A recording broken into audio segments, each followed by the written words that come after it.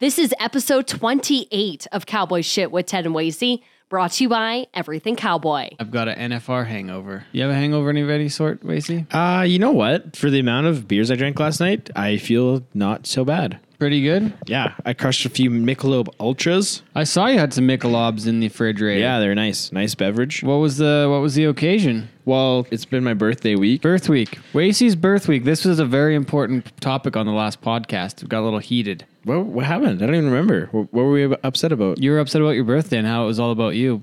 And it was like, there was something else going on. You're like, no, it's my birthday. It was Friendsmas over your birthday. And you're like, no, we can't do that because it's my birthday. Oh, right, yeah. We can't it's do that. It's going to be Friendsmas now anyways, so it's we're not my having a birthday party. What happened to your birthday party? I just haven't planned it. Nobody's around. Okay. That's my bad. But anyways, it was my birthday, and I wrote an exam yesterday. Yeah. So on a Saturday? Yeah, Saturday afternoon What exam. the fuck's that about? Sucks. Big ones. Who plans that shit? The university registrar is a dick. Wow. Yeah, so I had that, and then went and had some beers, Yeah. But I feel good today. Today's been a good day for me. See, the thing about Wasey is as long as he doesn't end up in the karaoke bar, he's probably going to be all right. Yeah.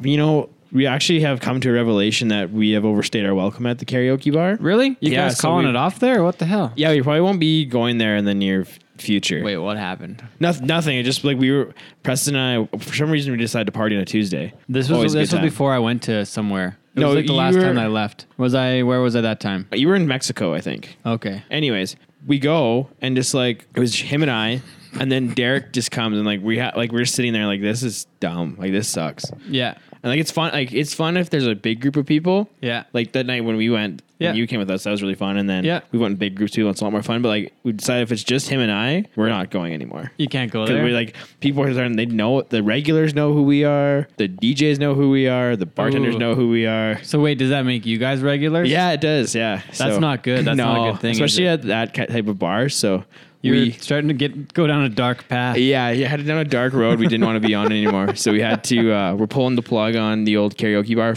Like, not forever. It's just like, it's not going to Just be goodbye for now. our regular spot. Yeah, it's not goodbye, it's see you later. Okay. More sort of thing. Okay. So it's not like an ex-girlfriend. It's just like No, it's just like your side piece. Like if we don't, not saying I have a side piece, but if you were to have one, that's what the karaoke bar would be. But we're not trying to branch so what's out. your main piece then? For I would bars? say I can't, like Ranchman's is obviously like your main piece. I haven't been there in a long I time. haven't. I was gonna go last night, but I ended up turning out. But So what did you do instead? You just drank beers here at the house? no. at HQ? So Fill me in. What's been happening? Sarah's brother-in-law. Sarah's my Oh, yeah? girlfriend. For those who don't know, She's real. yeah, he is an electrician, and some of his buddies have a company in town. Yep. And they had their Christmas party last night. Oh yeah. Yeah, You've been so- Christmas partying it up since I've been gone. Yeah. So we did. I missed 3 solid weekends of Christmas parties. in Yeah, Calgary. it's been good, man. So we went there last night, had some beers, and I play hockey with a lot of those guys in the state alumni league when I cover for them. Yeah. So they're all pretty good guys. So yeah, we drank some beers, played some darts. Didn't smoke any darts. That's good. So it was a no dart Saturday. No dart Saturday, but it was For Waze. it was a good time. We had a nice. Didn't get too wild. I'm still in functioning. I still have another exam left on Monday here, so Oh yes. I'm not up quite in the clear. That's fair. Yeah, been lots going on. Well, not really lots going on. I've just been like studying and going to Christmas parties. What about the NFR? You picked me up here at the airport. I just got back. I didn't watch this much of afternoon. it. You said you were like a non-fan this week. You're like, nah, I didn't feel like watching that much. no, I was and it's just busy. like the Flames are hot right now. So if the Flames Yeah. are gonna, I would rather watch the Flames. That's fair. That's fair. And I was busy studying and whatever, and I had people like you to keep me updated. oh yeah. I was happy to see like the rank as Saddle Bronc riding around was like 89 was like 4th place or whatever. That's pretty fifth cool. place. Yeah. They had 4 90-point rides. It was nuts. Yeah, and like I said to you in the truck on the way home, like I was amazed with all the 90-point rides in the rough stock events. Anyways, Yeah. like every night somebody was 90. Pretty much. Yeah. They might have actually been 90 in one event every night. It might be a stat we would have to look at. Yeah, so I mean, But it was pretty incredible this year. I thought that way. and then the other one that I was pretty pumped about was all the Canadians doing well on Canadian night. That's true. That was a good evening. Getting a check. That's Everybody pretty got cool. a check. That was the only night all week everybody got placed, but it was Yeah. Canadian night. That was cool. That was very cool. How much money did we walk out of there? 580,000 US. Nice. And over 428,000 was won on Canadian stock. Perfect. Another cool stat. And I don't have the numbers on the go-round buckles, but like probably 8 or 9 or The go 10. around buckles were really nice. I seen a picture of Yeah. ones. They were Montana really nice. Silversmiths. They were really nice. Pretty badass. Shout out.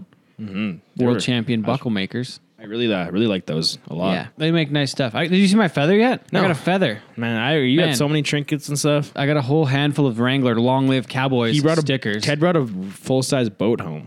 I brought a boat home. What else did I bring home? A million Wrangler stickers. Tobacco, some Wrangler stickers. I got some free jeans too. Sweet. So if there's a swear word you've been saying around the house lately, so I have a pair of free jeans for you, so you can get back on the right bandwagon. Get on the right team. Hey man, I'll wear whatever's cheapest. I'm gonna put a Wrangler Long Live Cowboys sticker on everything Oasis in the house. It's just gonna be branded. That's fine. I'm okay representing with it. How about you? You were the guy who was there. You were in the mix. You were living it up. It was cool. I seen one night you got a little out of hand there. Where? Got on the sauce the one night with the BFO guys and Keenan and Corb. Oh, yeah. I forgot about that one. Brinson Snapchat. I didn't have that much to drink. We just were having a great time. But my head really hurt the next day. I don't know what happened there. I remember talking to you on the phone the next morning and you're feeling pretty rough. Well, and I just don't remember being like, you have those nights sometimes where you like don't actually drink that much, but you're having a great time. And then you just feel so bad the next day, right? Like, but I only remember having like 4 drinks in my hand, like 4 different drinks, but they're like Vegas free pour, so they may be like triples. And then like whatever kind of swish Luke had in the cup was like pretty hefty.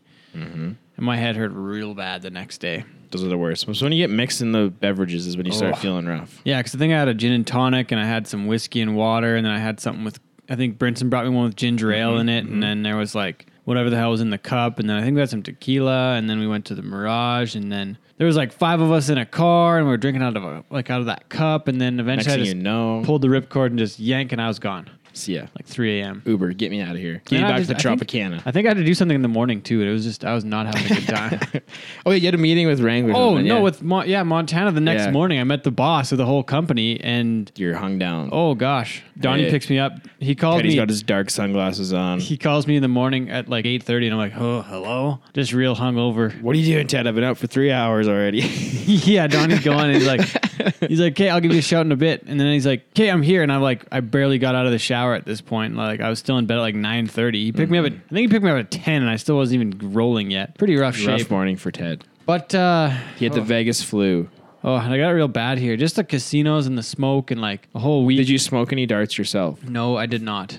Can confirm, no darts. The total of darts smoked for the week. Teddy is not a dart haver. 0. No darts. Dart free zone for me. Nice, man. Happy to be home, though. Yeah, the NFR this year was way different. A lot of the maiden photographers weren't there. Mike Copeman, Dan Hubble. There's some weird shit going on with all that. And then the media room, we used to have really nice meals there. Every night we had like a full meal. Like we had like meatloaf one night and we had like roast beef and pork tenderloin, pork chops, like really nice meals. It was the only real meal I got every day. This year they had cold cuts and hot dogs. So I'm not trying to be like a food. Like, are we talking like boiled wieners? Yeah, like boiled hot dogs. Oh, no. So it went from like a real meal to like that. So I was kind of disgusted with that part. That's pretty. And it was like really weird. Like they didn't even give one of our Wrangler guys a meal ticket. So I gave him mine and got another one because I was so disgusted with that. I'm like at the end of it, I didn't even want to be there anymore. Like I don't know what the deal was this year, or what the hell happened, but like at this point, could care less if I went back to cover the NFR for media again. So that's the end of my rant there. This is Cowboy Shit with Ted and Wasey, live from Las Vegas with Corb Lund. Corb, we've been hanging out in Vegas for a few years now, and I want to talk. The name of the show is Cowboy Shit, so we're going to get your definition of cowboy shit later on. Let's kick things off, though. Let's talk about your family and the sport of rodeo. Like, you're a lifelong musician, but you have deep connections in the rodeo world. You've done most of the events as well. Well, some of them when I was a kid. Yeah, my mom and dad were both pro rodeo people in Canada, and both my grandpas rodeoed up there. And my great grandpa too, actually. And I've still got uncles and cousins that do it. Grandpa was a judge at Calgary for about 28 years or something like that. And mom won Calgary in '59. She was the first one to do that too. They say that was the first year they had barrel racing as a major event. Yeah, so that's kind of neat. They made her a pioneer of the Stampede a couple years ago. Yeah, and we had lunch with her this year at that Pioneer event. Luncheon. Yeah, it's pretty cool. Patty Ivins. Patty Lund Ivins is her maiden name. But both my grandpas, my Grandpa Lund was a bronc rider and my Grandpa Ivins was a roper. Grandpa Lund actually did a lot of stuff. He rodeoed in Australia and in London, England. And he went on those trips to Madison Square Garden and Boston Garden. Yeah. I don't know, that'd be the 40s probably? Probably, maybe even before that. Yeah. Because it used to be before the RCA was created in, like, I want to say the 30s or I think something? so. He was in on that too. He was in on that? Yeah. And what was his name again? Clark Lund. Clark, okay. And then DC was My dad. Your dad? Yeah. Okay. Dad was a bulldogger. Okay. Yeah, and I mean, I rode steers when I was a kid, like we all did. Yeah. And then by the time I was 14, it was too tall. There's nothing to hold on to anymore. So I bulldogged a little bit. The Ziffleys took me out a couple times. Okay. It's pretty fun. But yeah, then I got into music, and now it's mostly sing about it now. Okay. Let's talk about your family and the trip to like London. Like you were talking about Tom Hughes at one point when we were having lunch that day. Yeah. And they went to Africa with the rodeo as well. Like. Yeah. In 73 or 74, Zambia, Africa, was celebrating its 10th anniversary of independence from Rhodesia, and somebody in their government decided they wanted to have a Wild West show to commemorate as part of the festivities. And so they called, I think, maybe the American government too. They definitely called the Canadian government to find some people who could put on a Wild West show for them. So they called the CRCA back. It was called back then.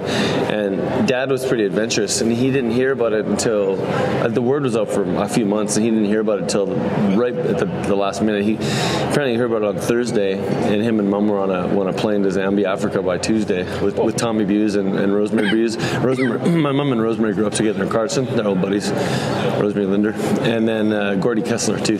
So the five of them went to Africa, Zambia for a month in Lusaka, and they spent 3 weeks getting the stock together and building the arena and stuff, and then they put on a week's worth of performances. And the funny part was, funny for me, not for them, but the local African mounted police were forced to become bronc riders. They were ordered to ride broncs, and so I've got really cool Super 8 footage, old footage of these guys trying to ride broncs, and Dad's trying to teach them to bulldog and stuff. It's pretty neat. Oh wow! And one of the cool stories out of the whole thing was that the African guys were kind of amazed that these Canadian guys could do all these crazy things with animals and stuff, and they noticed that every few minutes they'd reach into their back pocket and take a pinch of this kind of magic potion, put it in their lip, and they figured that was a lot of them were sort of tribal people still, and they figured that was some kind of animal magic or something, which maybe it is. Maybe it is, yeah. Copenhagen. So how much Copenhagen got left in Africa? I don't know. I'd like to ask about that. Probably not much. They probably ran out. They're probably trying to improvise. It's hard to find it, yeah. Yeah. But Copenhagen, like snuff, originated in Europe, did it not? Yeah, it's Scandinavian, I think. Yeah. Yeah. You mentioned your grandfather was in London, England. Was that right? Yeah. Rodeo-wise, yeah. It's been banned there for numerous years, hasn't it? Probably. But this is like the 30s, right? So what was that? I don't know. I've seen the program. A bunch of Canadian cowboys went. I imagine it was just kind of an exhibition, same as the one they would have in New York City back in the time. Yeah. Because at that time it seemed like there was even more of that than there is now. Like it almost did seem like it kind of crossed over into Wild West show territory sometimes. Yeah. Like I mean, out west it was a sport, obviously, but it seems like sometimes it was sort of viewed as a sort of more of a spectacle. And to have those rodeos at Madison Square Garden and at the Boston Garden and in London, like it was kind of more mainstream then in the 50s with like Casey Tibbs was on the cover at Time magazine. Yeah. Like it's kind of I don't know what happened, but what do you think's changed? It seems like over the decades it kind of drifts in and out of public consciousness, right? So I guess so. Where like the cowboy is kind of cool again, I think. Yeah, and it has to do with bigger trends of culture too, I think, because Western lifestyle in general seems to kind of drift in and out. Country music, for that matter, too. It seems like it's always got its core audience, but then it kind of drifts into the wider mainstream culture sometimes, and then drifts out again. Yeah, that's true. Remember the Urban Cowboy days? Oh yeah, that was the 80s, wasn't it? Or was it early 90s? I think it was early 80s, actually, mid 80s. Okay. I want to get to NFR. It's been a couple years now that you've been down here. You had a show at the MGM, and that was 2016, I think. Yeah. You had that one. And then last year you played at the Tropicana for the Bullfighters Only and the Hui Jam party. Hui Jam, there. Yeah. How's it been there the last few years? And this year you did the Hui party at the Brooklyn Bowl. Yeah. Well, I just kind of want to talk about yourself and rodeo and the PBR World Finals this year too. It's been cool to kind of see you at all these events the last few years. Yeah. In Canada we play, as you know, our career is kind of lopsided because in Canada we're quite well known. Yeah. And we've been playing in the States for years. We have a core following down here, but a lot of the people that I think would really pick up on what we do are Western people. And I don't know why it didn't occur to me sooner, but coming and doing events like this has been super valuable for the U.S. for us because, I mean, we play a lot of fairs and rodeos in Canada, and it's a perfect fit, and that's what I'm singing about. So any Canadian artist, it's a classic thing. Every Canadian artist it's always a struggle to get known in the States. So for me, me, like playing for Western people and at rodeos and stuff is a perfect way to get my foot in the door down here. Because as you know, like in a lot of ways, people from Alberta, especially rural people from Alberta, there's almost more cultural connection down the Rockies than there is going east, right? Yeah, so. Definitely. It's not even sort of. It's definitely, it's for sure. Yeah. It's quite defined. I feel like these are my people, And you've had some wins here in the last few years, right? You were talking the other day that you already have a couple more shows on the go next year, and you had a couple more. Yeah. Look like they're getting booked. It just feels like the word's getting out about us, and it's kind of a cool thing because when you start out as a musician and you're 22, as your career builds, you're still getting your act together and sort of figuring out how to do it. But we've been doing this long enough that we sort of know how to do it already. It's just a matter of letting people know about who we are. So, where have you found your best success so far in the United States? I remember you telling me about Montana, Colorado, Texas. Yeah, I'd say two areas. One would be Montana, Wyoming, Colorado, mostly because that's close to home, and then Texas/Oklahoma, because Texas has a really special music scene. Like, I don't know why, it's baked into their culture more than anywhere else. Maybe I think Ireland would be a close second. Really? Yeah. Well, you were just there with Coulter Wall and was it Hayes there? That was Scotland. That was Scotland. Oh, okay. Similar though.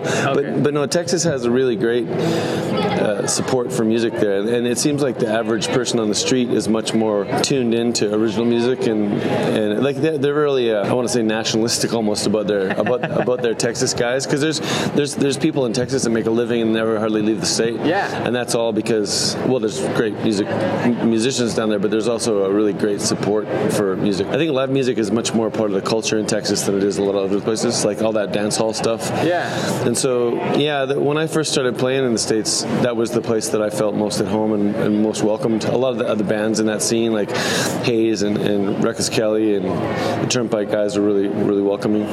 Well, we fit down there. It's cool. Oh, definitely. Well, and talk about the dance halls. Like, there's not many left in Canada. Like, the only place you can go play live music or go see live music in Calgary now is like the Ranchmans on the weekends and like the Blues Can. Like, I don't even know anywhere else that you can hear live music anymore. Yeah, there's a few, but yeah, you're right. Well, the dance hall thing is different too, because it was like it's almost essentially a community hall, right? Yeah. And everyone I think it's a 150-year-old tradition down there. People would come from all over the area to hear dance bands, right? Yeah. Western swing and all that kind of stuff. And then those are the ones where you can bring your own beer, right? I would imagine. I would guess so. I remember going to one of those when we were in San Angelo at a college rodeo or something. We had a lot of fun. It's neat because we have a lot of different facets to our audience. Like a big chunk of our audience are legit Western people. Yeah. But we also play to a lot of people who like Steve Earle or Hayes, like Americana or Red Dirt, they call it. Yeah. So it's kind of cool because we have our foot in a number of different genres, kind of, and audiences. So it's neat. But the Western people are the closest to my heart. I mean, that's our people, right? Yeah, they are our people. And it's who we are as well. Mm-hmm. And it's more. I think it's more authentic coming from yourself, having actually done it and competed, and your family's involved. Like it's a perfect fit. Yeah. Sometimes I feel like a bit of a fraud because I only rode steers till I was 15, right? Yeah. But I definitely have a deep family history in it, and I'm reminded that Charlie Russell was apparently not that great of a hand, anyway. So. Oh, really? Yeah. He's from St. Louis, right? I've made peace with the fact that there's a place in cowboy culture for the chroniclers of the lifestyle. I guess I would consider myself in the same boat because I sit on a few bulls here and there and whatnot, but I haven't even got to ride a horse, and I don't get to ride very often. So I live in the city now. I have a house in town. And did you ever tie goats when you were a kid? No, never did. Actually, I shouldn't. I maybe did in college or something, but it was competitively. I mean, no, I never competed. I actually went into a charity barrel race one time, but it was for a charity, so it made it okay. I was in horse 4-H for years when I was a little kid. It was fun until I figured out you could make $1,500 in beef 4-H. I switched. Every guest on the show, we ask them what their definition of cowboy shit is. For me, I think the word cowboy has a lot of. The word has really been diluted, like thinned out. Yeah. To me, I still reserve it mostly for guys that work cattle. Like, yeah. If you get right down to it, I think people who work with cattle and ranchers and stuff. That's my definition. I mean, rodeo guys too. But it's funny because we've talked about this. Rodeo, especially these days, has a very wide scope of people backgrounds. Some people really don't have a Western background at all. And that's cool. But the ones that do, I think the deep deeper it goes, the more I consider that real cowboy stuff. Does that make sense? Yes. Was that rambly? No, it wasn't rambly. I'm thinking though, you're kind of making it. You're kind of a purist on the definition.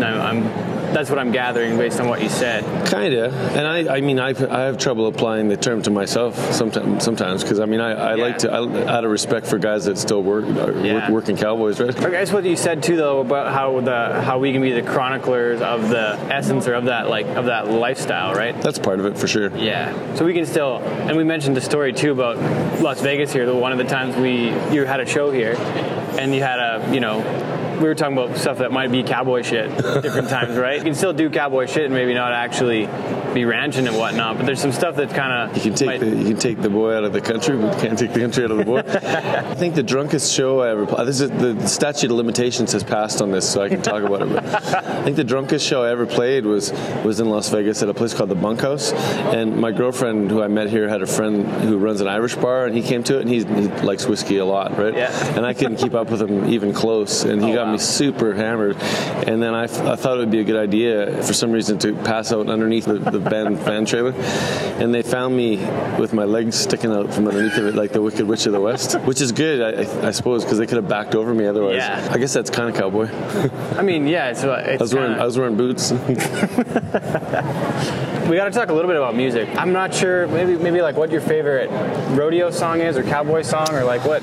Oh boy, what would that be? The first songs I ever learned to sing were old ballads that my grandpa would sing to me, and those actually I rediscovered later on the Marty Robbins Gunfighter record. Yeah. With the Strawberry Roan and When the Work's All Done This Fall and Little Joe the Wrangler. And then I mean, Ian Tyson's got some great ones. He's got one called Rodeo Road that's really good. Mm-hmm. Someday Soon's a great rodeo song, really. One of the greatest ever. Yeah. Chris has a bunch of good ones. Yeah. What's your favorite that you have though?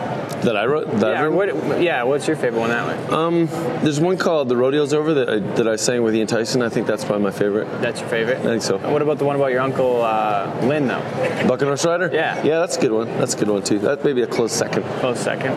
Well, and they fit in perfectly here at the finals too. Yeah. It's funny because there's hardly anybody currently writing Western stuff. That's true. At all. Like there's a few of us, but not many. And that's not all I do either. But I mean, I think, as you know, I grew up real Western, and then when I was about 16, I got into rock and roll music. Yeah. And I was in a rock band for about 10 years. Smalls. Yeah, and we were real underground kind of cult following kind of thing. Yeah. And the atmosphere in that scene at the time was really focused on doing your own thing and being unique and trying to find different sounds and stuff. And I think that had a permanent effect on my songwriting, because I think if I'd have just stuck with Western music right from start to finish, it would be a lot more in the lane. But because I sort of forged my songwriting in an environment when you're encouraged to be as out there as you could sometimes, I think that blended with the historical ancestral cowboy stuff that I grew up with kind of forged the songwriting style that I have. If there's any quirkiness to it, that's why. Is that kind of how you got like your rockabilly song, like that one that's that way? Is that kind of how like that could fit in, you mean, or is that? Yeah, I'm not a purist in terms of what I'm writing about. I write about whatever appeals to me at the time, and a lot of that includes Western stuff. But I write about grave diggers and goth chicks and whatever. Awesome. Live from Las Vegas, this has been Cowboy Shit. This is Cowboy Shit with Ted and Wasey. Ted is back home. Corb is back home. NFR is over. And now here are the highlights. Well, we're both pretty wiped out from Vegas. 5 days ago, right? 5 days? I don't know. I lost track of the days. That was on like halfway through Vegas, and then now we're home. Brain dead, broken, exhausted. We've been sleeping all day on our just licking our wounds on the couch on our own places, just trying to figure out what day it is and shit. You asked me last week my definition of cowboy shit. I think that's the definition of cowboy shit, doing 10 days in Vegas at the NFR. And not dying. Yeah. Just being able to it probably isn't even, I can't even say it's us, because it's the guys that do 10 days in Vegas and then go home and do real cowboy shit again. Yeah, that's right. Yeah. Oh, man. Okay, tell me about your week, though. I got to say, it was pretty kick-ass for us to come see your shows the different times. Like, you had the Brooklyn Bowl for the Hui Party the first Friday. You had the show with on Fremont Street, and then you did another show. Two more. You did the Greeley Hats one. Tell us about the shows in Vegas and what all went down. Yeah, it was really good. I mean, I sort of play, I can't remember how much we talked about this last week, but my music's pretty Western-based, right? And there really aren't that many of us doing it. And a lot of the shows I play in Canada are attended by Western people, ranchers, rodeo people. I think that's probably my most obvious foot in the door in the U.S., right? Because not everybody knows it's down there, but playing at the NFR is like the best possible place for me to play every year. So Yeah. because you know how it is. Everybody from the West comes there, and then they see it, and then they go back home and tell their friends, or maybe play for community people for other rodeos. It's really great. So yeah, on the Wednesday night we played the kickoff party the night before the first perf on the Wednesday. Yeah. At Fremont Street outside, and that was real fun. That was a rocker. I kind of expected it to be one of those things outside where just random people walk by gawking at you, but it wasn't like that. There were hundreds and hundreds of people that knew our stuff. It was really gratifying. And then Friday, we played with our friends at Turnpike Troubadours at the Hooey party. That was a good one. We played the Hooey people a couple years in a row now. They're really good to us. They're great too. Your Turnpike buddies. Remember meeting. Was it Evan? Is that right? Yeah, where'd you meet Evan? You introduced me to him at the Mirage or somewhere along the line. It was pretty drunk out by that hour. Yeah. Oh yeah, that's right. I forgot all about that. Yeah. Yeah. Some of it's coming back to me now here different times. Evan's one of my best music buddies. Yeah, we've toured with the Turnpike Troubadours a ton, both down in the States, and then we brought them up here years ago too. They're great. I'd love to see them back up here again too. Yeah, they're really good. And then I played a couple private parties. One for the Greeley Hat folks / Kimes Jeans people. Yeah, like a private party. And then I played. I just kind of popped up playing Flint's show and Anthony Lucia's show and stuff like that. So yeah, it was a real good week all in all. The beauty of the music business is staying out late drinking beer with people is basically literally networking for what I do.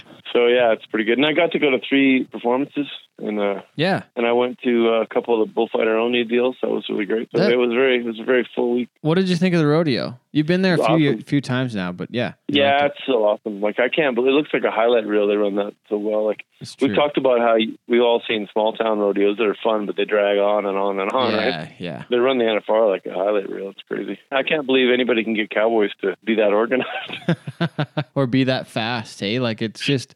I think almost every committee in the world could go to the NFR and learn something and realize that they can run a quick rodeo. It's not impossible. You know what strikes me? We were talking about this a bit before, but a couple of things that strike me: the difference between Canadian rodeo and American. Oh, yeah. One thing is the all-around deal. Yeah. Like, because in Canada, I don't know, at least it used to be, you still have to work both ends, don't you? You still do, yeah. So that's a lot more all around. To me, that's a lot. And in the old days, like my dad worked all the events in the old days, like when he was a kid. Like people used to do that, but now it's so specialized and there's so much money that it's rare you get a guy that can do more than one thing. But I think it deserves to. I guess what do they call it down there? The Linderman Award, is that what they call it? Yeah, that's right. And that's when that's for whoever wins the most in. I think it's 3 events actually. I think for the Linderman Award, but it might just be 2. But I remember the most recent Canadian guy to win it was Kyle Thompson, like maybe 2011 or 12 or something. And I think he won money. He for sure won money in the bronc riding and the bulldogging, but I think he also had 1,000 in the team roping. So I think it's 3 events, but it's more true because it has to be both ends. In my opinion. To me, both ends that's literally all around, right? Yeah, all around cowboy. Well, and in Canada we have the High Point, which is 2 events, which is actually essentially what the American all-around is. Yeah. And I'm not to be critical, but I mean it takes a wider range of skills because usually it's the cap ropers that win it because they dabble in steer roping or team roping, right? And that's how Trevor Brazil has won 24 world titles. He's won I think 12 or 14 in the all-around. Then he's won a few steer roping, a couple calf roping, and I think he won the team roping once too. But he's never rode bull. So what would he do on that end of the arena? But then again, Ty Murray never did any time event. He probably could have done enough to win $1,000 a year and still win the all around per se. But it's very rare for somebody to do well at say bronc riding and bulldogging. One of the guys that's done it the best lately was probably Stephen Turner make the Canadian finals in the steer wrestling and bull riding in the same year. And he was top 50 in the PRCA a little bit, but there haven't been many guys make the NFR on both ends of the arena. It'd be a very select few. Yeah, my uncle Lynn Jensen used to ride. He used to be a bareback rider. Yeah, and he used to.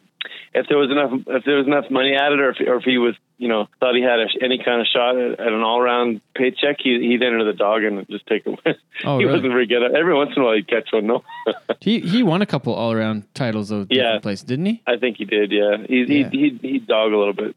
Okay. Another difference that was a revelation to me, not so much since I've been going to NFR, but I think the first time I ever saw it was on TV a few years ago. But like when I was growing up going to rodeos in Canada, like the team roping is a whole different beast in the U.S., right? Yeah. Because like for some reason, most of the rodeos I went to when I was a kid, the team roping was kind of like a lot of local people, which is fine. But it was like, the times of 13 and 15. And that was a revelation to me when you go down there. It's 4 seconds. Like, holy crap! It's impressive. It's one of the best events when the guys do well. Yeah, it's really fun to watch. And I had no idea that when I was a kid watching team roping here, I had no idea that it could be that fast. Well, nobody had any respect for it for a long time in Canada. Like, I think it was only till the boys a couple of years ago, eh? Yeah, it was only till this year, I think, that the Canadian Finals Rodeo paid equal money. Like, it's 2018, and this is the first year they've even had equal money. It's quite bizarre, actually. Well, kind of, but I mean, there are some differences. You said, we don't have steer tripping or whatever, and we have.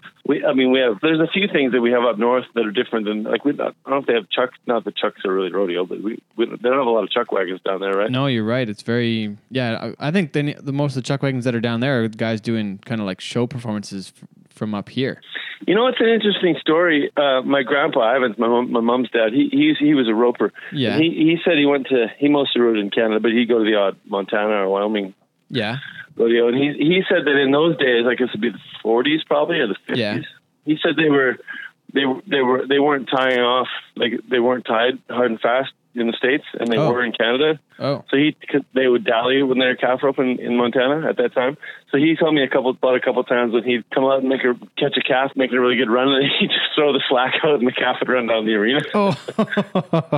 Because he used to be tied off. Oh, man. Pretty funny. Like he turned into a breakaway there by accident. Yeah. He was just kind of catching release. It's interesting, the slight differences. And another cool thing, I don't know if we talked about this, but my mom and dad, just talking about differences in rodeo between country to country. Yeah. My folks rodeoed in Australia for a season in the late 60s. Okay.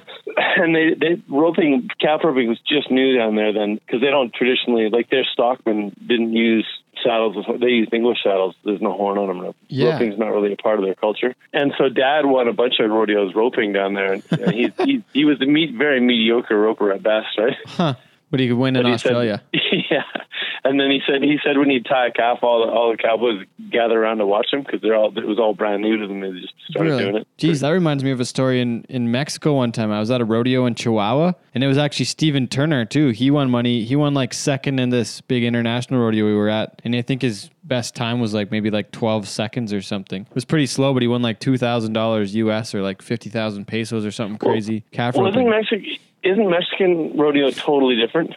This one we were at was very Americanized for a rodeo in Mexico. And it was kind of standardized across the planet because there was like 17 countries represented at this thing. Really? Yeah. Because the traditional Mexican rodeos are totally different, right? Oh, yeah. It's more the charro kind of Western festival show. There's lots of like pageantry and that kind of thing, and the horses with the really long mane and the trick roping and the different saddles. And you were telling me about that book too. That would probably help me learn about what a lot of those things were. The Joe Mora book. Yeah, Joe Mora. Yeah. Trail dust and saddle leather. Yeah. Yeah.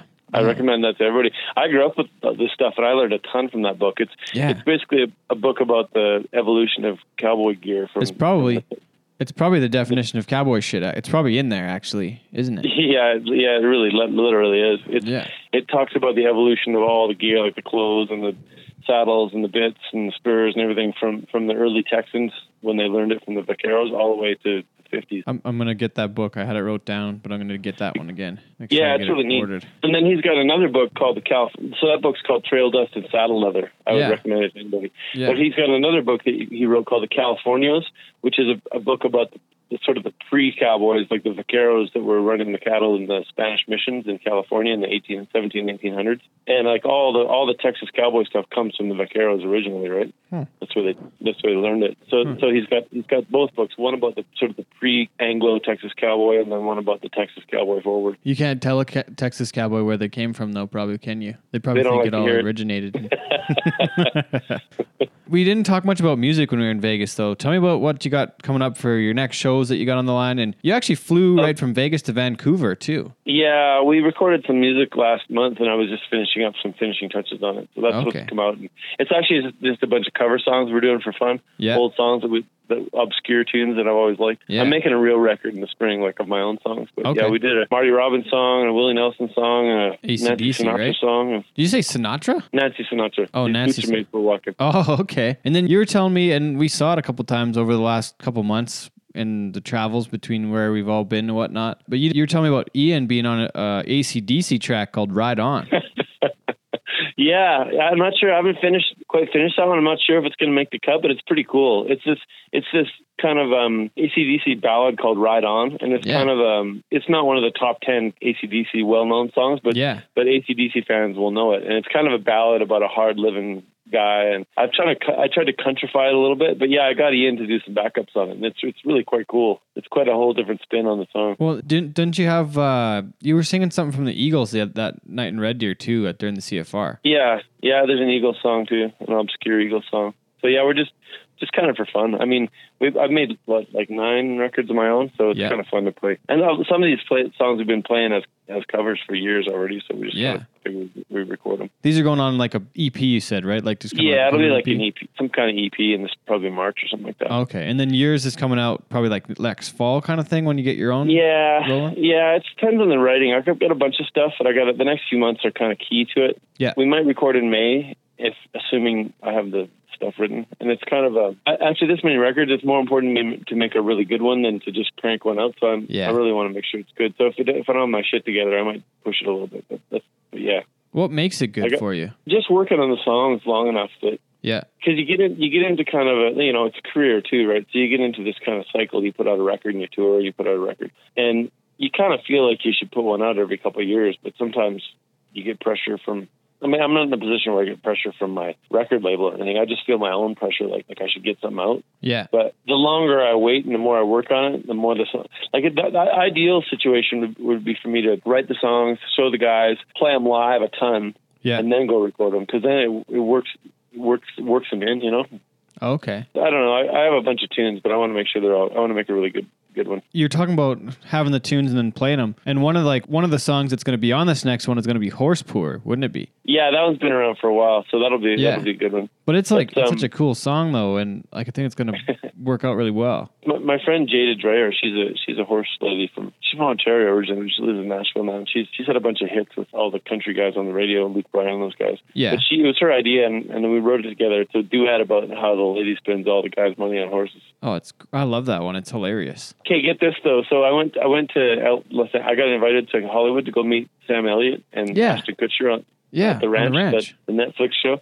And my plan is, I don't know Sam, I'd only met him for 5 minutes, but there's a part in that Horsepoor song that's kind of a funny takeoff on Wedding Vows, like the bridge of the song. And I want to get Sam Elliott to do that. You were telling us about that in Vegas. That'll be that'd be a major career coup. But you were telling us about that whole experience, and you didn't you say you got Sam's number, or you got it with his people, or what happened there? No, I didn't get his number. We chatted for quite a while. I mean, I know the people that got me into that had me come play were the writers, the people that write the show, and they can reach him easily. Obviously, so it was really fun. Let's talk more about the ranch if you had more about that though. Not a whole lot. Just it was kind of fun because they shoot the episodes live every Friday. Yeah, with a live audience. Yeah, and so I got to go and watch it, and then after that, I got to play like a little half an hour little solo live show for the cast and crew afterwards. It's pretty weird because they told me Ashton Kutcher doesn't usually stick around for that stuff, but I saw this guy everybody was sitting in front of me, and there was somebody sitting way off to the side, and I didn't think much of it. And they kept taking pictures. And at the end, I played that S Lazy H song, that really downer, losing the ranch tune. Yeah. And somebody goes, "Holy shit, that's a bummer." I looked over, it was Ashton Kutcher, right? Really? Yeah. And then he came up after me. We had quite a good chat, actually. Really? Cool. What was he like? I've just known him from being the guy in the funniest movies of my childhood, from Dude, Where's My Car, to that 70s show. He's pretty cool, actually. He's from a farm in I want to say Iowa, maybe. Really? He's a farm kid, but yeah, he was really great. He was very genuine, and had a good chat with him. I wrote this down when you were talking about Sam Elliott, but is he the coolest person you've met in your travels in the world of music, or is there anybody else? Because he seems like kind of the pinnacle of this business almost. It's hard to beat Tyson. That's true. But yeah, he's right up there for sure. Yeah. Who else would be on that list? Ramblin' Jackie Elliott. Okay. I kind of dig Miranda. I've met her a few times. Lambert, you mean? Yeah. Mm-hmm. Okay. And Marty Stewart's pretty cool. He's known for those kind of hot country hair songs in the 90s. Marty Stewart's a real historian of country music. He was married to Johnny Cash's daughter, and he was in Johnny Cash's band and in Lester Flatt's band. So he's kind of a legend.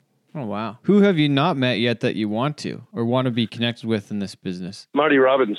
Oh, I guess that won't happen now, though, will it? And Waylon Jennings. All the guys I want to meet are dead. Oh. Johnny Horton. Oh, dang. Waylon Jennings.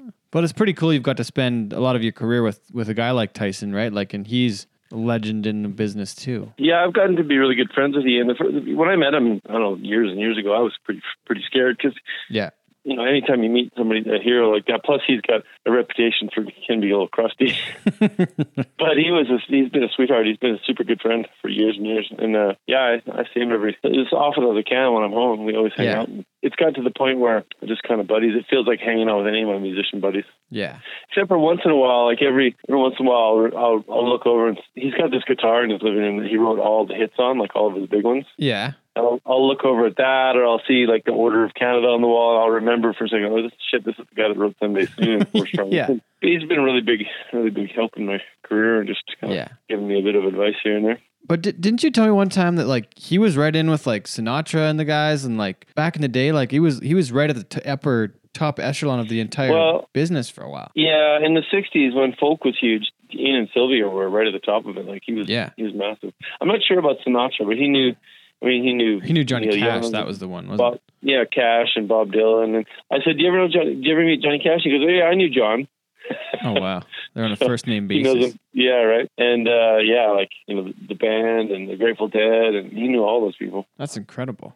And, he's a beauty. And you guys still get to hang out. Yeah, he's just a Longview. So, like one of the things that's kind of neat that we have in common is we both kind of have a couple different chapters in our musical career. Like I was in my rock band, The Smalls, and then I started playing Western music. Yeah, that matched my upbringing. And he kind of did a similar thing because he started out riding Bronx, and then he busted his leg, I guess. Yeah, and he learned to play guitar in the hospital and started playing folk music just because that's kind of what was happening. And then he got to be huge doing that. And then when that kind of finished up, he started playing kind of real legit Western music. Yeah. In the 80s. We both had a couple real diverse chapters of our career, so I can kind of relate to him on that level. He's also like a walking historian of the West, too, right? Well, and you guys would really connect well over that. So are you. Yeah. We have good talks about that stuff. He's the one that kind of introduced me to the Cowboy Poetry Gathering in Elko, Nevada. Okay. He took me down there the first year. I've been there probably 10 years now. But it's a really neat deal because it's like real traditional cowboy music and cowboy poetry, and they have a trade show, but it's all real legit stuff. Like saddle makers and silversmiths. Yeah. That's somewhere I haven't been yet, but I really got to get there sometime. Yeah, you should come down. This might be his last year. Coulter Wall is going to be there. I think me and Coulter Wall are maybe even playing on a song swap together this year. Oh, wow. Jeez, I got to look into that then. But yeah, I'll hook you up. Come down. Yeah, sounds good. I better let you get back to work. I'm going to have a shot of whiskey and go to sleep. Yeah, I'm done too. I need to sleep for 2 days. Get ready for next year. Yeah. Next year's going to be here about what? Are we 10 days away yet? It's the 15. So 15 days? Yeah, about 2 weeks. Yeah, awesome, Corb. This was awesome, man. We'll catch up again at the Christmas Shaker. So thanks. Yep, sounds good, Ted. You're listening to Cowboy Shit, episode 28 with Ted and Wasey. Christmas is coming. It is. Santa Claus is coming to town.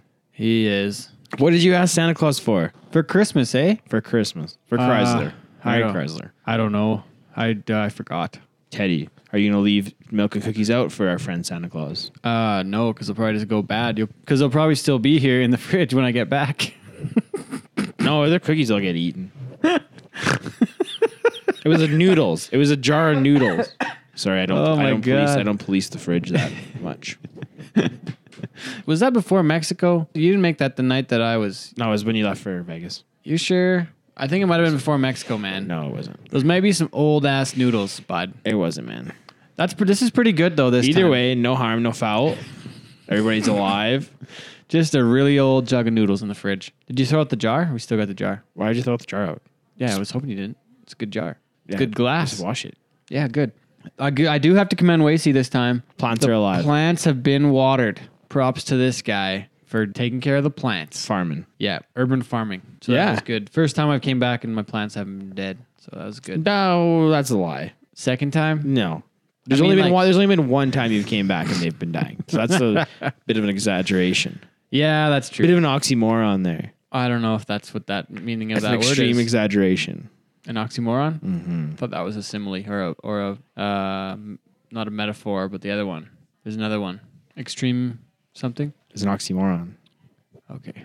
I think. Google it. Either way. Back to business. The NFR wrapped up. NFR is over. It was the same as it's been the last 25 years. Nothing changed, except there was an awkward pause before the perf started. How was the attendance? It's weird. Oh, it was full.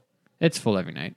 It was great. There's really great content at the rodeo. How was aside from the whole media room thing, how was the new production? There was nothing changed. It was exactly the same thing. It's a new person doing it. Same he's show. not even in charge yet altogether. Like he's going to take over at some point, but he's still not in charge. And yeah, it was still the same show. Like I guess same people. It's one of those things. It's like there was some. If it's not broke, don't fix it. Yeah, really really honestly, the only thing they're going to change is contestants and personnel because if the format works. I think they could do some different stuff in the opening maybe.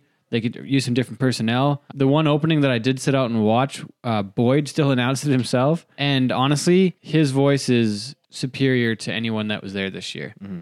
And Bob Tallman is another step above that. Mm-hmm. I missed Boyd's voice at that arena. He does have a huge presence at that. Well, even this rodeo. Since you've been covering it, he's been every year. Yeah, and he has more than those three that were there. And nothing against those guys, but it's just a different level. It's kind of like how things are in Canada right now. It's like just there's like a different level. Mm-hmm. And I think everyone knows it, but Brett's he's so good. He's the guy. You know, and there's nothing against anyone else. There's a reason why he's the 8-time or 8 in a row or 9 in a row, whatever the hell he is. And the same thing is, it was present there, I thought. And I kind of know a couple of the announcers there, like not very well. They probably don't know who I am, like doesn't matter. But yeah, like I'm not trying to knock anybody. There's just a different level. Like I said before, that's all you've known since you've been going there. So exactly. It's easy to, something like that when it changes, it's more easy to like recognize notice. Yeah. And I mean, music wise, like Benji does the same stuff. He's done it for a long time. He had a couple different songs. He has the same format. The rodeo works though, like, and that's what somebody else said. They're like, it works. What do you need to change? Yeah, you really don't need to change much. You can change a few personnel and a few things and like a little bit of stuff. There's nothing else you need to do. They run a fucking fast rodeo. Like it's less than 2 hours to run like over 100 contestants, over 100 outs. It's quite impressive that way. Mm-hmm. One thing that I just remember that was pretty funny to watch was when Sage and Tim Bennington, they split the round when Sage and some other guy, and they rode the horse double, and the horse bucked him off. Yeah, that was pretty. That's pretty funny. I like that. He didn't want to talk about it though. It's lame. Sage didn't want to talk about it. No, he's like, I don't want to talk about that. And I'm like, well, that's the story tonight. Like, who gives a shit? You rode a bull, like you rode another bull. What do you do? It's funny. That's people and like people like would rather talk about that than the bull ride because we all seen lots of bull rides. Mm-hmm. It's funny as shit when the guy falls off the victory lap horse. So funny, right? Mm-hmm. Yeah. So story wise, there was. I mean, with Carmen winning the average was incredible. A lot of our Canadian crew did well. Zeke bucked off in the last round to probably win the world again. Mm-hmm. He had a great week down there. Yeah, won 150,000 US. Great week for him. We're getting into results again here now, but like still, you gotta talk about the Canadians. That's pretty cool, though. They did good. Do you hear of any interesting finds? No, I didn't really. But I saw two different instances where guys held their hats when they looked like they were going to throw their hats because they thought they were going to get fined. Like Curtis Cassidy didn't throw his hat because he's like, I probably got fined. And I was like, well, I guess that's how it is, but. Fair enough. Let's. I gotta ask you a question though, and it's funny because Monty Phillips was in Vegas and I didn't even see him, and that reminded me of a time when you were in Vegas and I didn't even see you, and you peed your pants and you. No, I don't. We don't want to talk about this, man. Craziest Vegas story. I only have one Vegas story. You've only been there once. I've only been there once. But you wrecked. Yeah, we showed up. We partied. Things happened. Phones got wrecked. Whatever. It was pretty funny. It was a pretty funny night. It was a Conor McGregor fight there. Oh, that year night. Too. Yeah, that was a Saturday. It was before the fight. It was the night before the fight. Okay. Yeah. So there was a bunch. The next night was nuts. I remember being around there. Yeah, but so we met up. We ended up meeting up with these two Irish guys and making buddies with them and partied with them. Yeah. And like I bought a bottle of Fireball on the Strip. And oh god. It was around. That's where you know you want. I pretty much spent almost all my money that I had with me the first night. So you never can go full crazy the first night in Vegas. Right. And see, that's like my fatal flaw. Like we went to Mexico, my brother and I. Yeah. And we didn't even check into our room, and they give you a wristband to go sit at the bar. So you go it's like 3:00 in the afternoon, and I don't even remember checking into our room, man. Oh no. Fun times though. I did that in Costa Rica once. Yeah, it just get wrecked out real bad. It's fun because it's like you're excited to be there, and it's like let's party, and then next thing you know, and then next thing you know, you're upside down in a dumpster. You don't know what happened. You're meeting people that met you the night before. You don't know who they are. They know who you are. It's awkward. Yeah, but you were the life of the party. Like I remember being the guy like, oh hey Ted, good to see you. And I'm like, what? So what? Don't happened? know who you are. Can you please remind me of who you are? And what exactly happened last night? Because I don't remember. Yeah, and if I don't remember, then it didn't happen. Exactly. Yeah, no, Vegas. I hope we could get back down there sometime soon. Have a good time. But someday when you I'm not in school anymore. Graduate from university and you're in a full-time employee of everything. And get a real job. Well, not a real job. We kind of real yeah. When I get into the real world. Yeah, well, not you're already in the real world. We're just talking like when you're done school. Yeah, it'll be nice to get down there. It's just when you're done school. Mm-hmm. So, anyways, moving on. Yeah, that's not one of my proudest moments. It was fun though. You never said what happened. Like, how'd you? You broke your phone. That's a story for another time. So did you? When exactly did you pee your pants? Like, when did this happen? I don't even know. I just woke up and it was. You were just sleeping in your dirty pee pants. I was fully clothed. I was laying. I didn't even get under the covers of my bed. You just laid on top of it. Where was your brother? Did he have his own bed? He was in his own bed. And like, did he wake up or did he know, or did you just? I woke up and I was like, I pissed myself and wrecked my phone. You're an idiot. What happened with your phone? Like, was it just? It was wrecked. I couldn't even turn it on. How do you get a new one when I get home? You didn't have a phone the rest of the trip. No, because you just went dark on us there. I did. I couldn't get a hold of anybody. It was okay. Like whatever. Like, and then the next day though was bad. Like I was so hungover. I couldn't even like eat. I didn't eat until the night at the rodeo. The next night? The whole day. I woke up Saturday morning, didn't eat that whole day until that we went to the rodeo. At the rodeo. And that's when I had my first beer again because I was so hungover. That was when you got back on the Swish. Mm-hmm. Then how'd that night go? It wasn't quite as wild. Yeah. We kept it pretty tame. We wanted to go to Gillies, so we walked all the way down to fucking Gillies, and it was lame. Funny, we all travel around Vegas to find a good party, and usually when we get there, it's either over or it's too crowded to even be fun. Yeah, it just wasn't even it wasn't my deal. So it was the first night was a runaway. I'm not saying I didn't have fun the times the places I went with my brother when it's just him and I, but I feel like stuff like that's meant for a big group of people. If you're just going down for a fun time, if you go to an all inclusive resort, you go with a big group of friends, or if you go to Vegas, it's fun to go with another 4 or 5 people, or you know what I mean. I think that would be a little bit more fun, but it was good. I like Vegas. I'm sick of Vegas. I don't want to go back. I've only been one. It's different because you go twice a year for extended periods of time, and I've only been one time. So it's kind of different into the spectrum. I actually worked out down there this year, went to the gym. It was weird. I'm going to pose a question to you. The new PRCA logo, I really don't like it still. It's been a few weeks. We went through the entire NFR, and they kind of put it out there at a weird time where it was before the finals, and they didn't talk about it. And then when I got there was only one person that was allowed to talk about it, and it was really weird how it all went about. I don't like it, and I don't know what it's doing for the sport, and it's our brand. I'm curious to hear what more people think, because it kind of got swept under the rug a little bit. Yeah. Some people don't give a shit either. No. But I don't know, it's the brand, it's what represents the sport, and it's kind of, I don't think it's as marketable, I don't think it represents everything. Well, it's I guess a good way to think about it is you look, even their Twitter icon now with it, you can't even see it, it's so small. There's no detail. Yeah. And for me, it's one of those things I mentioned before, if it's not broke, why don't fix it? If it's fine, it's recognized. It'll be we've talked, even you mentioned in that thing you sent me, it's you gotta be able to recognize what it is just from looking at it. Yeah. And then you look at the Twitter thing, or even on a Facebook icon, you wouldn't be able to see what that is. Yeah. Yeah. So I think that kind of makes it a little hard to communicate what it is.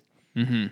For me, if that makes sense. I think it's gone the wrong direction, and based on how the NFR was this year, I don't know. I'm not sure which way it's going, but we will see shortly. The new season has begun. Are they did they say nobody said anything about it down there? Hey, no, it was they were supposed to have a press release about it. Yeah, it never happened. There was a video that they did that I saw at the rodeo, but I don't know if I ever saw it on social. But yeah, I just didn't think it was very good, and I don't know what it's doing. I think it's a waste of money to change it, and I think one thing they did mention was they want to promote it as pro rodeo rather than the PRCA, but the PRCA is pro rodeo, but they wanted to set themselves apart from all the associations with the RAs. That makes sense though. I can see that they're coming from there. Yeah, so maybe even if it's just a bronc card that says pro rodeo, that's cool. But and then you think of that, that's easy. You have that. It's pro rodeo. You know what it is. It's easy. So to get see. rid of all the other shit, because now it's really fucking convoluted again. Yeah. So I don't know. But this has been enough episode today, and I'm gonna go have a nap. Ted's sleeping.